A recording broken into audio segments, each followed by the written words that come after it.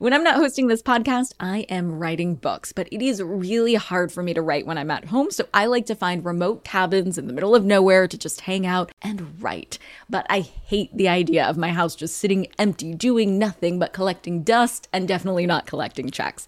And that's why I'm an Airbnb host. It's one of my all-time favorite side hustles. Other popular side hustles are awesome too, don't get me wrong, but they often involve big startup costs. By hosting your space, you're monetizing what you already have access to. It doesn't get easier than that. And if you're new to the side hustle game and you're anxious about getting started, don't worry, because you're not in this alone. Airbnb makes it super easy to host. I mean, if I could do it, you could do it. And your home might be worth a lot more than you think. Find out how much at airbnb.com/host. Hey guys, are you ready for some money rehab? Wall Street has been completely upended by an unlikely player, GameStop. And should I have a 401k? Because then you don't do it? No, I know. Girl! You think the whole world revolves around you and your money? Well, it doesn't. Charge for wasting our time. I will take a check. Like a old school check. You recognize her from anchoring on CNN, CNBC, and Bloomberg. The only financial expert you don't need a dictionary to understand, Nicole Lapin. I know you're probably still recovering from whatever embarrassing charge you found in your Venmo history after listening to our Venmo episode last week. But hold on tight, because today we're taking another digital deep dive into payment apps. For this episode, we can thank money rehabber Ian, who sent us this question. Hey, Nicole, I'm just getting in the freelance game and need some advice. I have my first graphic design client, and they're putting down $10,000 up front for a project I'm doing. They told me to let them know how they should pay me. So how should I do it? So, Ian, there are a ton of players in the financial app space, and I'm going to go through all of them in a minute. But in your case, I actually wouldn't go to a payment app. For a $10,000 payment, I'd actually recommend that you ask for an ACH transfer. And before we get too deep into it, what the fuck does ACH mean? Well, ACH stands for Automatic Clearing House. And if that doesn't help you understand the concept, well, I'm not surprised. Welcome to the world of finance jargon. To get into what an ACH transfer is, I want to get into what it isn't. Initiating an ACH transfer is not the same thing as wiring someone money. People often mix up wire transfers and ACH transfers because they both have some top-level similarities. Both are bank-to-bank transfers where the money goes directly from the sender's account to the recipient's account. The difference is speed and cost. Wire transfers typically cost the recipient $15 to $25. ACH transfers, on the other hand, are typically free for both the payer and the payee. The one downside to ACH transfers is that they take a few business days for the money to hit your account, whereas a wire might take hours or even minutes. Because these types of transfers are bank to bank, you'll need to give the person paying you both your bank routing number and your account number. So you don't want to do an ACH transfer with just anyone. You want to make sure that the person paying you is trustworthy. All the better if they have a secure payment portal. So, Ian, I've told you what an ACH transfer isn't and is, and I am going to tell you why this is the best fit for you in this scenario at the end of this episode. But in the meantime, I'm going to take a second to play matchmaker with some of the other folks listening who are wondering, when I open my phone to pay someone, which platform should be my default? So let's talk about the apps. There are a bunch of apps out there for transferring money online, and seemingly more and more options pop up every quarter. There are similarities that you can expect from most apps. Moving money in and out of your bank account is typically free, but there's likely a fee if you need to move your money quickly or if you're using a credit card to send your payment. But there are some slight differences that may make a big difference for you. Let's start with the big kahuna. PayPal. PayPal is a good fit for you if you're subletting from someone or if you're a baller and sending big bucks around left and right. With PayPal, if you verify some details, there's no limit to the amount you can send with your PayPal account, although there may be a cap on the amount that you can send in each transaction. That cap can be anywhere between $10,000 and $60,000, depending on the extent you verified your account. But even if you have a $10,000 limit per transaction, if you need to send someone more than that, you can still send multiple payments. You've probably noticed that a lot of e-commerce sites use PayPal as a payment alternative to credit or debit cards. PayPal is actually one of the few payment apps that offers purchase protection. If you use PayPal to order something online, and it never arrives, you can file for a full refund so long as you dispute the charge within 180 days. Hold on to your wallets, boys and girls. Money Rehab will be right back.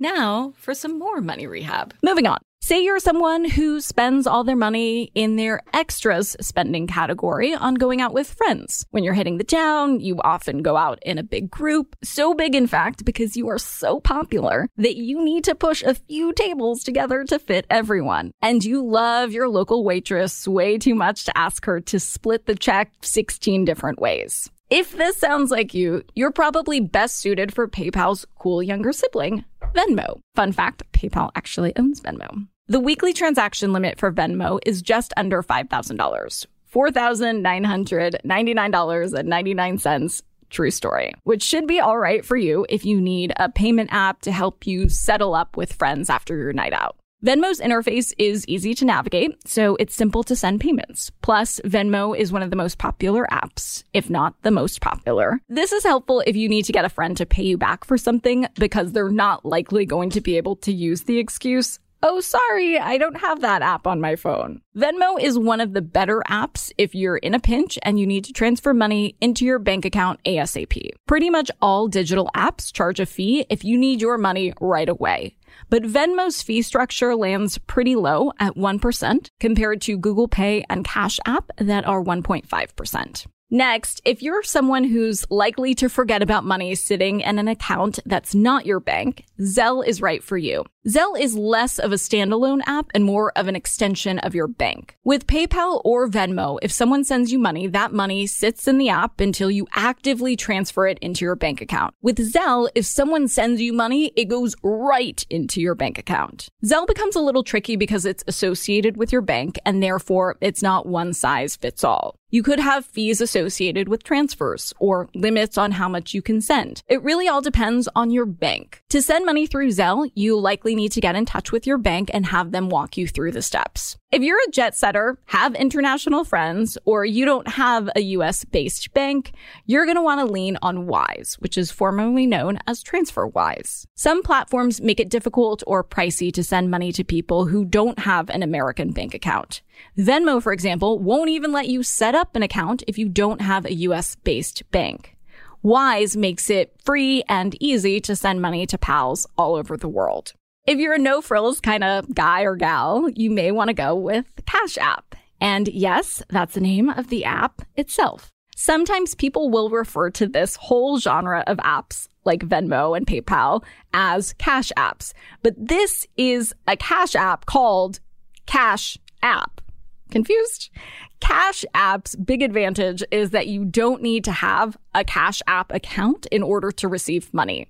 So when you go to send someone some money on Cash App, you only need to put in the recipient's email or phone number, and you don't have to worry about finding someone's account information or asking them to download an app or create an account. If you dump anyone whose text messages go to green instead of blue, if you know, you know, and if you don't, you don't, then Apple Pay is for you.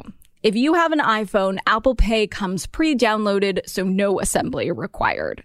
I will say, though, I advise some caution against using an app that's only compatible with one operating system. Maybe it's convenient, but you're going to have to supplement with another option, just in case you do ever find it in your heart to become friends with an Android stan. If you have a squad straight out of a sitcom, a clique that's always together and maybe dreams of sharing a compound one day, Google Pay is probably for you. With Google Pay, it's easy to create groups within the app and split bills down the middle. Similar to Venmo, with Google Pay, you're capped at $5,000 per transaction. But with Venmo, that's the limit for one-time transactions and your weekly spending limit. With Google Pay, there's a higher weekly spending limit of $20,000. So if you need to send someone $6,000, with Venmo, you would only be able to send $5,000, and then you would have to wait another full week to send the remaining $1,000.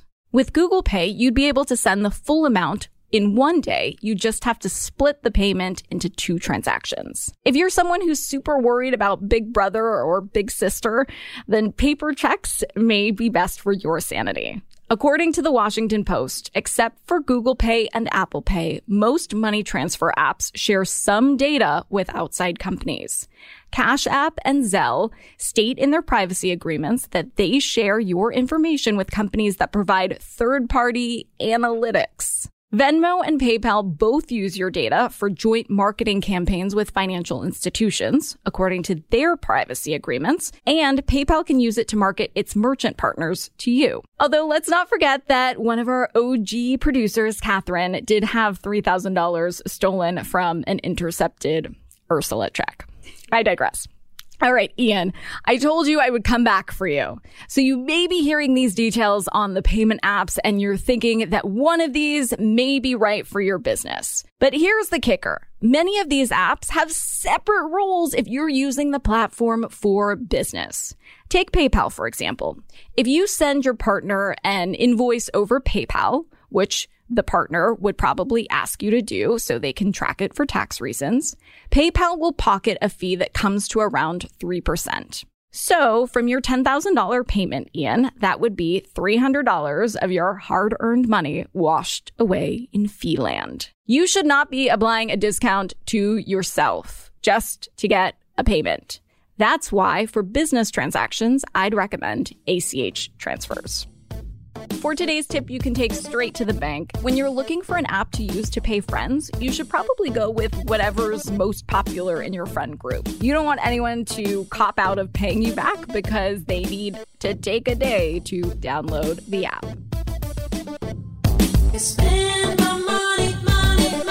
Money Rehab is a production of iHeartMedia. I'm your host, Nicole Lappin. Our producers are Morgan Lavoie and Catherine Law. Money Rehab is edited and engineered by Brandon Dickert with help from Josh Fisher. Executive producers are Mangesh Hattikudur and Will Pearson. Huge thanks to the OG Money Rehab supervising producer, Michelle Lambs, for her pre-production and development work. And as always, thanks to you for finally investing in yourself so that you can get it together and get it all.